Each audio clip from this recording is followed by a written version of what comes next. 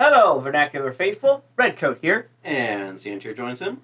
And today we're going to be doing a little interview. Or rather, Ciantier is going to be interviewing myself, Redcoat, about some things. So, Ciantier, what am I... Well, we're going to be asking you about fantastical racing games. So, first of all, what constitutes a fantastical racing game to you? So, fantastical racing game. And for me, this is basically just a game that breaks some rule of reality or, does something, well, fantastical. Something out there with what they're doing with their cars or what they're doing with their tracks or something, because, like, for me, the current era of games that involve going around a track several hundred times, okay, maybe not several hundred times, but you get the idea. Games that involve going around a track in a vehicle these days don't really play with reality all that much, in my opinion. Okay.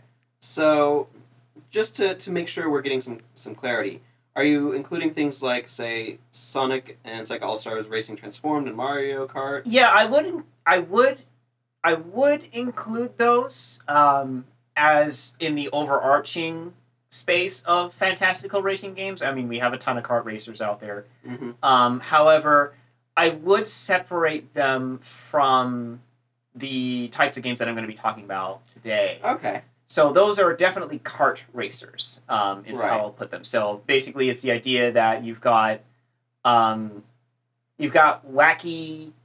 crazy weaponry going on in them usually, and they're generally mascot racers, but there's definitely a thing of where, how do I put it?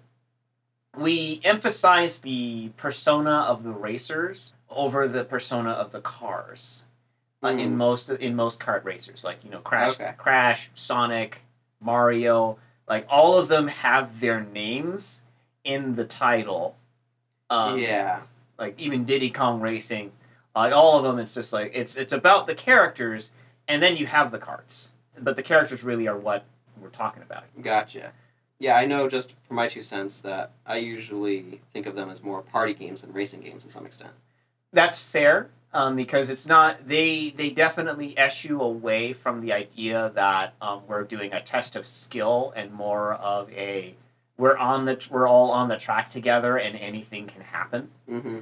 It's more of a have an experience game than necessarily a learn a skill game. So, what are some examples of the type of games you're talking about specifically then? Yeah, so I'll say to start, we'll go with something that's closer to real, but still basically sets the stage for where I'm going here. Okay. So the Burnout games. Mm-hmm. So Burnout is it's a racing game, and you have some very realistic cars in there. Like they're modeled very well and stuff like that, but they're not down to the engine stuff like in Forza or something like that. Sure. But the thing is that game isn't really focused on specifically saying that all you do is race and all you worry about is how good your car is and all this stuff. It's like Burnout is focused on crashing. Like that was the tagline on the 10. Well, okay, that wasn't the tagline, but that was the description on the 10 of the game. It was just like, Burnout is about crashing your car. They did a whole bunch of stuff to make it so that it looks really fancy and interesting when you crash your car into something and it flips around and parts break off of it and all sorts of stuff. And so, like, that game was all about that, and it's all about, they had a crash mode where you have a random intersection and there are a bunch of cars there, and there's a ramp. You're going to hit that ramp and you're going to crash into as many cars as you possibly can. And so it's a very different focused experience. And in the later games, they actually made it so that car-on-car combat was much more of a thing. So you would actually you try and slam into each other, you'd cut each other off, and that would give you points to do more stuff. I see. So it's very aggressive. Yeah, it is very aggressive. It's less about racing super well, and it's more about interacting with the other racers while also racing well. In that same vein, you have Split Second, which was basically a spiritual successor to Burnout, in my opinion, but it takes it another level where now you gain points from doing funky things around the track, like getting air, tailing people, doing power slides, I see. and you could use those points to open up shortcuts or to cause traps to affect the other racers.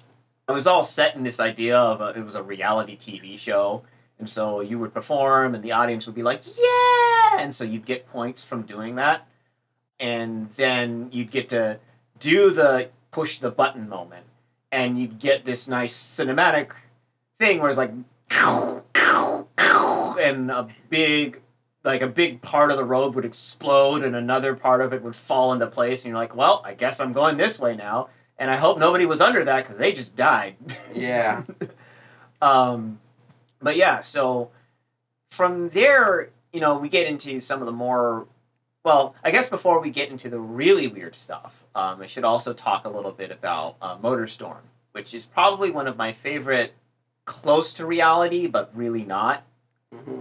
games, because MotorStorm was a really interesting concept because most racing games, they try to keep it within a specific area of cars, right? Right. So it's like F-Zero, you've got future cars. Burnout, you mostly stay within the range of super fast, high-end cars. Although if you're doing crash mode, it's free reign.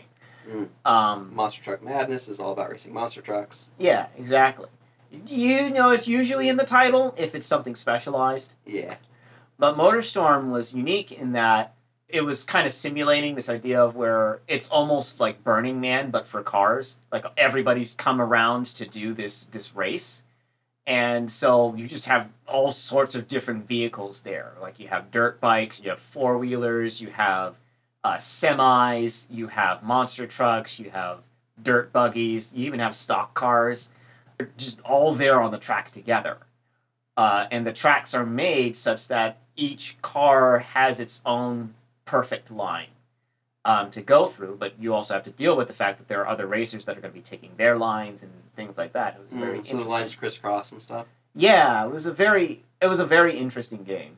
Being a motorcyclist in that game was the scariest thing, because everyone bowled you over. Yeah, I bet. Just like real life. Yeah, but it was a very interesting game. It was one I really kind of dug. And again, it's this thing of where normally you wouldn't have all of these different cars together in one thing. Like you wouldn't have a semi racing against a stock car. No, that'd be a bit weird. And I mean, one of the other things that all of these games share, and I do think it counts as a part of the definition in some respect, Mm-hmm. all of these games have some form of boost gauge. And so a part of the game's play isn't about finding the perfect, finding the perfect line will make you ostensibly better at these games, definitely. Right. But the other thing is your boost management and whatever gimmick is in the game to build up your boost. So in Burnout, it's things like driving dangerously. In Split Second, it's the same idea. With MotorStorm, there were some stuff I don't remember. It's been a while since I played that one, but I do remember you had nitro. It's just I forget exactly how you got it. Gotcha. So spoilers, we have a list of some games here, and episode 1 Pod Racer is on it, and I know that one you could, if you're going fast enough without crashing into stuff, you could boost. Yeah, and Pod Racer was interesting because in most games you build up your boost, but in Pod Racer you're basically at top boost at the start, and it's more about maintaining the heat on your vehicle. Yeah, for sure. One of the better things to come out of Star Wars Episode 1, for sure. Yeah. I'm actually kind of surprised that no one's really done that same kind of boost management system since then, really. I'm also kind of surprised that there hasn't been another Pod Racer game, to my knowledge. Yeah, well, I mean, Episode 1 came out, and then people didn't like it, you know? There's that great Weird Al song. Well, I mean, I love the Weird Al song, and Darth Maul is amazing. Yeah, people like him. Yeah, like, I love the actor for that, the stuntman, or the stuntman, whatever, who did that, because he also played Toad in X-Men. I think he voiced Pete in Dark Souls 2. He is a wonderful man. Um, Anyway, that's your random, completely unrelated trivia for the day. but yeah, the boost idea is something that is constant across, like, at least all of the games that I consider to fall into this space. Because even now that we're getting a little bit out of the cars space, because, I mean, there are other racing types game. Yeah. Like, one of my favorites was Hydro Thunder, which is powerboat racing. Which, like, other than Wave Race 64 and Blue Storm, there really aren't that many racers on water. Yeah, for some reason I keep wondering, is there a yacht racing game and stuff like that? Like, I wouldn't be surprised if there is, and I just haven't heard of it. Because I would imagine that if it exists, it's in an arcade somewhere that I haven't seen. Mm. The ones I listed beforehand were all straight to console, but the fantastical racing game where you actually had, like, you got boost power and stuff like that, that was an arcade experience originally. Right, there's like an F-Zero game in the arcades, right? Yeah, F-Zero GX, AX. AX and GX, because GX was the console version and AX was the arcade version, and you could transfer custom car data from your GX to your AX. So the G was for GameCube and the A was for arcade? Yep. Axe. Guts. That one doesn't pronounce as well. But yeah, Hydro Thunder, one of the things that really got me about that game, and to an extent many other fantastical racer games, the futuristic ones in particular, but this one wasn't really futuristic, the courses had character. And now, it's not just the fact that the course would, like, the courses themselves always had, like, some sort of crazy theme to them. Like, you had New York Disaster, which was New York had been flooded after a big apocalypse. Or you had, wasn't Area 51. I'm trying to remember. Well, New York Disaster is the one that sticks out in my mind because that was the craziest one. Because you actually went through the subways and all sorts of fun, interesting stuff. But not only did the theming of the stages, radically change and things, but the water itself was active and moving and doing things to you, and you'd have to manage how your boat went through the water. I see. So they'd have kind of wave physics and all that sort of stuff. Yeah, I mean, it was one of the things I really liked about Wave Race as well, was that each lap throughout the track could have a different feel to it because the water would be doing something different. I see. So, some amount of this way that the levels have more influence on you than just, like, you go around it and it's just, like, stay on the road and keep tight on your turns, kind of like a normal racing game. Yeah. But you're saying part of what you really like about these more fantastical racing games is that that's not always the case. Like, sometimes you need to worry about Bantha Raider shooting you. Yeah, like, it's a thing of the road will throw some curveballs at you. And those curveballs aren't always curves. Okay, so what are some other things that you particularly like about these games? What are some things from them that you would like to see explored more? So, like I said, with Burnout and Split Second and, to an extent, MotorStorm, and this also goes for F-Zero, which, yes, I do consider that to be a fantastical racer. I didn't say that expressly, but I think you all should know. If you know anything about F-Zero, it's out there. I loved the vehicle. I love the man-to-man combat kind of deal. And I know you have this in kart racers, but it's a very different feel. So in kart racers, when you go to interact with somebody and you attack them, the way that the attack resolves is it hits them, it stops them, and now they lose their place. Yeah, probably. Like, if they don't lose their place, they lose some time, but it's always, but you stop, and you have to start up again. In most of these games, the way that combat works, with a few exceptions, it's more that you're up until you're down. I think the best example of this is Extreme G, which actually had weapons in it. In that case, when you attack somebody, you would damage them, and that would start affecting their top speed. I see. And so, if you damage them enough, they wouldn't be able to hit their maximum speed anymore, and so they would just be slower. But it didn't expressly say, "But you're done. I'm taking your position now." You still have to jockey them for their position. Gotcha. And F-Zero, to an extent, had a similar deal with it, although car-on-car combat in that game was a lot harder because you didn't have weapons. So, Yeah, what I've seen of it, it's more like you have to align yourself well and then intentionally ram the other person. yeah. And that feels closer to what happens in kart racers, but even then, it's not that you lose all of your momentum as much as you're kicked off in a different direction and you have to realign yourself. If your vehicle doesn't just explode. Yes. If your vehicle is very weak, if your vehicle is made of weak, it will die. But yeah, that was the interesting thing there, and it's something I really wanted to see explored a little bit more in these types of games, is a more integrated sense of vehicular combat where it's not just the person who's immediately in front of you that you're combating, but that you could technically attack anyone on the field if you have the right weaponry attached to your machine. The actual logistics of making that happen, like I've done a few design, I guess the word is design forays to try and figure out what exactly you do there, because it's an interesting quandary, making it so that the guy who's in first place, way ahead of everybody else, you can target him. But the gist of it is just being able to target parts of the track as well as targeting people just immediately ahead of you and stuff like that. Ah, I see. But yeah, I'd like to see that, just because I feel that's one of the weaknesses of the racing genre, is that if somebody is really good at the core mechanics of the game, which is finding the perfect line, keeping yourself at the highest speed with the least amount of alterations to that straight line you're trying to make. If somebody's really good at that, they will pull ahead. Right. There's a certain amount of determinism in a standard racing game. Yeah. And once you pull far enough ahead, there's no turning back from that. And in kart racers, the way they deal with that is rubber banding. Well, to an extent.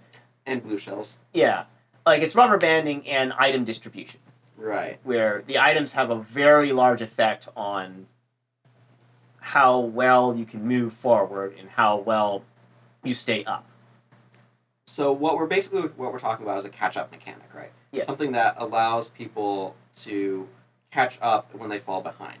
Yeah. So my question is, so it sounds like what you're saying is in the standard racing game, there isn't enough of a catch-up mechanic. Like, if somebody's just going to get ahead, they're going to get ahead. There's nothing you can do about it. Yeah. Short of, like, tanking yourself so you can try to unlap them, if that makes sense. Yeah. And cause problems that way. So, I guess what my question is do you feel then that the kart racers go a little too heavy-handed in their catch-up mechanics? Yes, most definitely. Because the player who's far ahead, he's earned it. Like, he got there because he's good at the game. And I don't want to take that away from them. Sure. What I want, because in my opinion, the reason why you have that catch-up mechanic, it's not because the other players don't have a chance to win. I mean, that's part of it, but really, it's because once they pull far enough away, you're not interacting with them anymore. Mm-hmm. In my head, and I don't know how this actually would play out because I'd have to build the thing and test it. Sure, yeah, that's true of any design. In my head, it's the idea that first place is the most dangerous place to be, and of course, this is how it works in kart games. But the difference is that being good at racing in first place is something that is not just you're there and you keep it, but it's also that you can actually dodge everything that comes your way. Like, you get to see the targeting reticles of all of the missiles that are coming down from on high towards you. You can catch that somebody's targeting you from behind and send out chaffs and stuff like that. But one of the key words you had there was can dodge, right? Yeah. Like, the blue shells, my impression is those aren't dodgeable. Yeah, no, the very first implementation of the blue shell was something that you could technically defend against. It was on the track, so theoretically you could get it to bump into a wall if you knew how to make it do things. Could you also defend yourself with like one of the triple shells around you? No. Okay. No, it blasted right through those. Okay.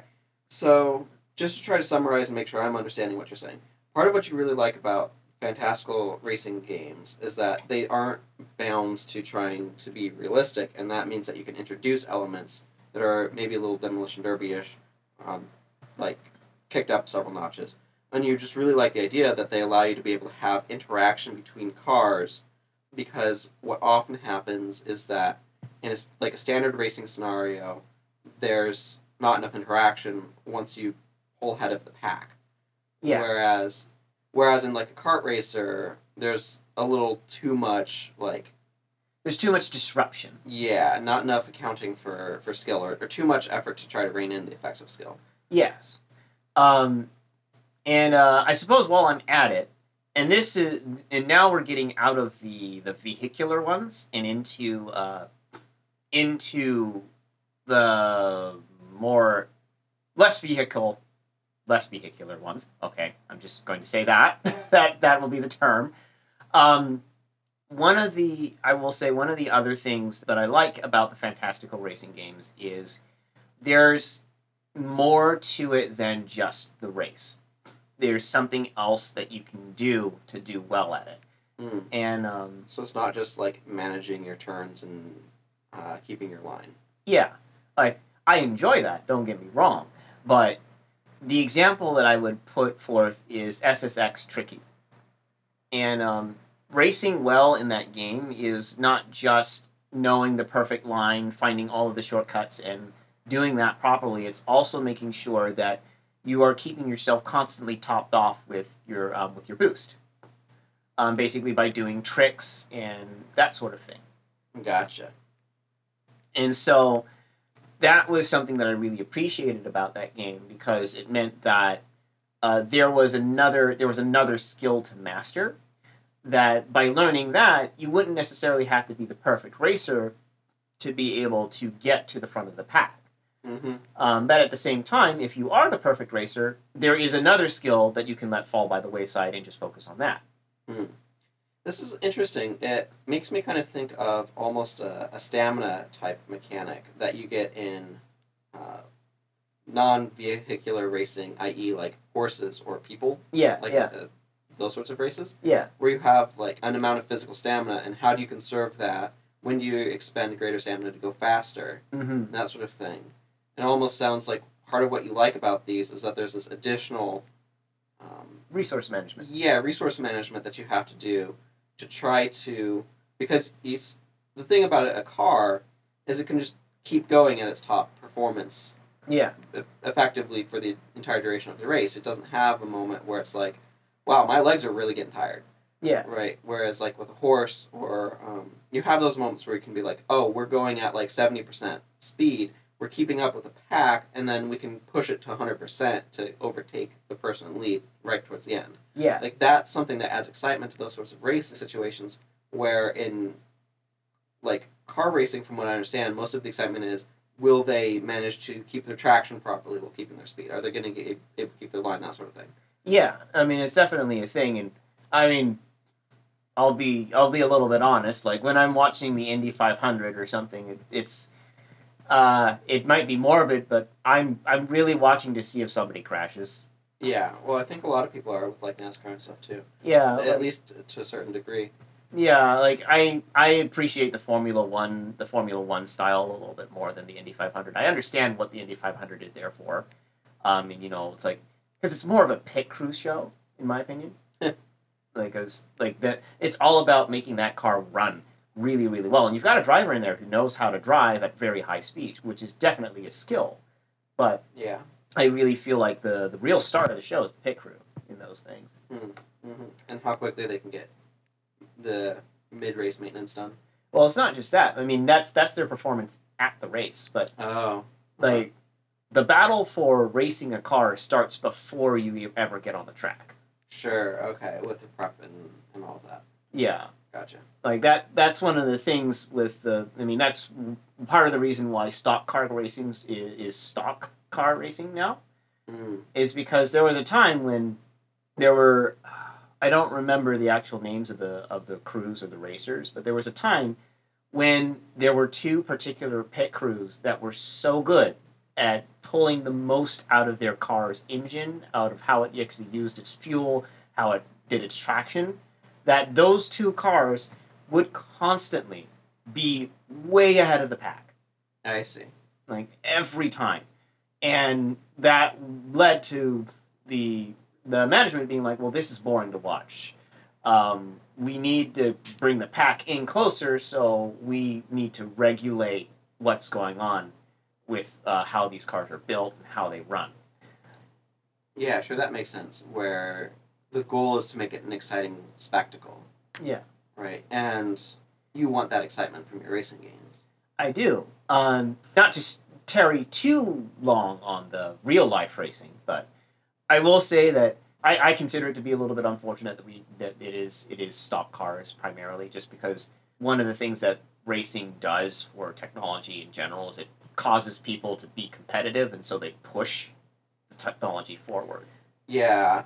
And see, this is one of those interesting things where it's like, how much do we try to run competitions for the sake of innovation versus entertainment? Right? And when the goal is entertainment, that pushes things in a different direction. Yeah. To try to create narrower margins, closer victories, more tension, just to keep people engaged, excited, wanting to know what happens next. Definitely. And so, yeah, that's really what it comes down to for me with the fantastic racing games. I like, well, the fantastical. They are fantastic. At least I think they are. the fantastical racing games. It's that they have.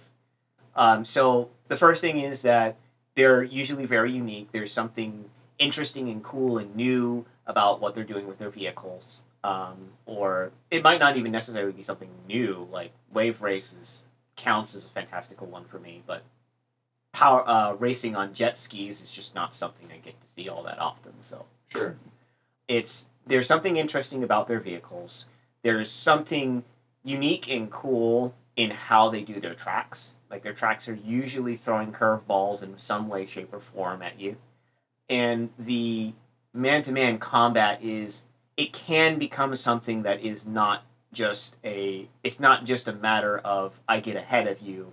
It's I'm actually dealing with you directly in some way, shape, or form. Mm-hmm. While I'm on it, there's one other fantastical racing game that I would want to highlight, which is Distance, that was one that it didn't necessarily blindside me because being from DigiPen, I was around when the team was making the game. It was Nitronic Rush at the time. Yeah. Mm-hmm. And that was taking off of one of the classic racing, crazy racing games, which was Cruisin'. Well, San Francisco Rush, which is in the ilk of Cruisin' USA. Okay. Those games are basically just like you're driving and there's traffic, and that was really the main thing that was different was that you were driving amidst traffic on the highways, and so you had to deal with that. That one was specifically dealing Nitronic Rush was specifically emulating San Francisco Rush 2025, I think, or 20 whatever. It was 20 add a number, basically the future. And the whole deal of that game was that you had cars that could do tricks because they sprouted wings and rockets and did all funky stuff like that. Gotcha. And so Distance was taking that a step further and saying you're a digital car, so there's some extra things that you can do. So you can drive on walls, you can pop your wheels up so you can drive sideways, or you can fly for brief periods of time. Or if the top of your car gets sliced off, you can still keep driving. Sure. So it was a very interesting thing, and that's really what it comes down to for me. Is like I really want to see more creative racing games out there. I want to see things that try and just do something weird and kind of embody that with what their racing is. And challenge you to master more than just optimizing the track. Yeah. Because, I like optimizing my lines. I'm the person who will do time trials over and over and over again. But when I'm racing with other racers, I want to feel like I'm actually interacting with them. That makes sense to me, and not just doing a time trial. Yeah. Alrighty, well, any final thoughts? Hydro Thunder is the best. If you want to play a racing game on water, find that game and play it. Okay. But otherwise, yeah, all of the games that I've listed, I highly recommend them, at least as a study of what it is to make a fantastical or fantasy racing game. I mean, you could do a very interesting fantasy racing game where you have like dragon racing or something. Yeah, I feel like someone's done that somewhere. Probably. Like that seems too so obvious. It does seem too obvious, yes. But yeah, I wouldn't mind that. I'll have a paladin on a horse, on a Pegasus, and then we'll have a guy on a dragon, and let's have a goblin riding another goblin who's got wings. Ooh. Or you could do like Merfolk and it plays like Superman 64. All of that except Superman 64. Well, I think we've clearly said what we have to say. Yes, so. yes. Oh, and a racing game that's underwater. I want that. Yeah. I want that. Submarine Racer. Yeah, Submariner the racer. Oh wait, That's a hero. that's a hero. Yes, The Submariner. yes. Well, you see, that's the IP that we will attach to it, so that it Okay. actually gets brand recognition. I'm not convinced of that. Well, okay, nobody knows who the Submariner is.